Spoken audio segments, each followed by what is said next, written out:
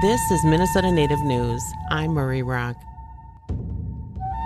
Today on Minnesota Native News, we ask why state officials say St. Louis County isn't complying with federal and state laws to protect Native families in the child welfare system, and whether the county will improve after a serious cut in resources. Reporter Melissa Townsend has the story.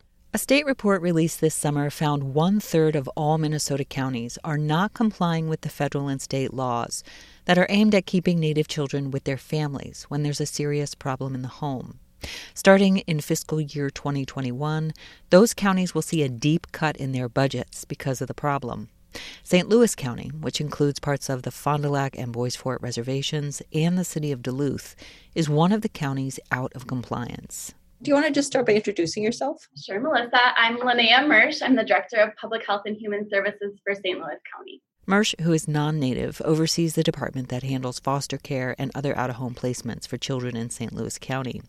In 2018, 33% of children in foster care or out-of-home placement were Native, even though Natives make up only 2% of the county's population.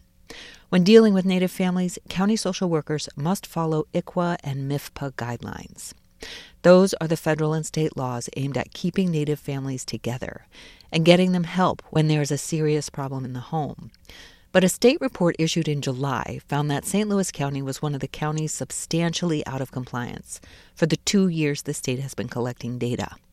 The county is following some elements of the law, but not all of them. The area where we needed the most improvement was around inquiry.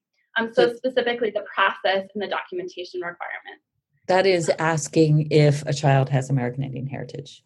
Yep, and then documenting those queries. Inquiry is where county social workers ask families if they belong to a federally recognized tribe.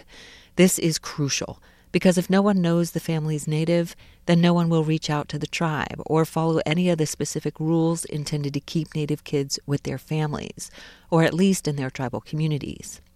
Why isn't this happening? Mersch says it's complicated. First, there's a lot of staff turnover with social workers. It's burnout, it's the demands, it's the increased documentation when people get into this work to be with kids and families. We know that what it takes to train and onboard and have systems to support the documentation is even more complicated during a period of a lot of turnover. Mersch is quick to point out that the county social workers do work hard to understand the background and family ties of their Native families.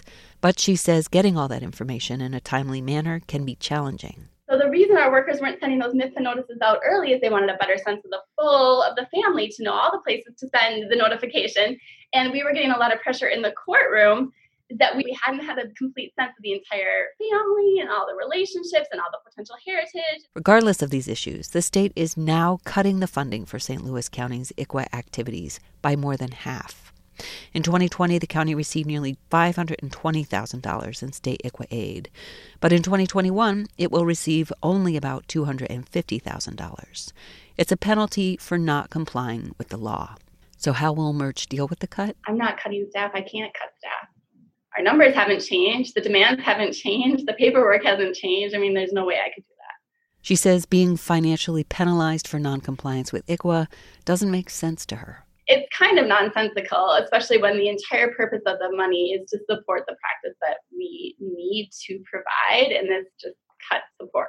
Many tribal leaders in this field say it's better to keep a Native family out of the Child Protective Services system. Provide helpful services for a family and leave them together. I asked Linnea Mersch what she thinks of this. We certainly have to follow state law. That's our job. We're a unit of government. We have that delegated responsibility from the state of Minnesota. So for now, Mersch says she is making a plan to continue to improve the county's work with Native children and families, with less than half the resources she had before. And advocates for Native families will continue to push for more resources designed to heal Native families rather than separate parents from their children when there's a problem in the home. For Minnesota Native News, I'm Melissa Townsend. Minnesota Native News is produced by Ampers, diverse radio for Minnesota's communities, made possible by funding from the Minnesota Arts and Cultural Heritage Fund and the citizens of Minnesota.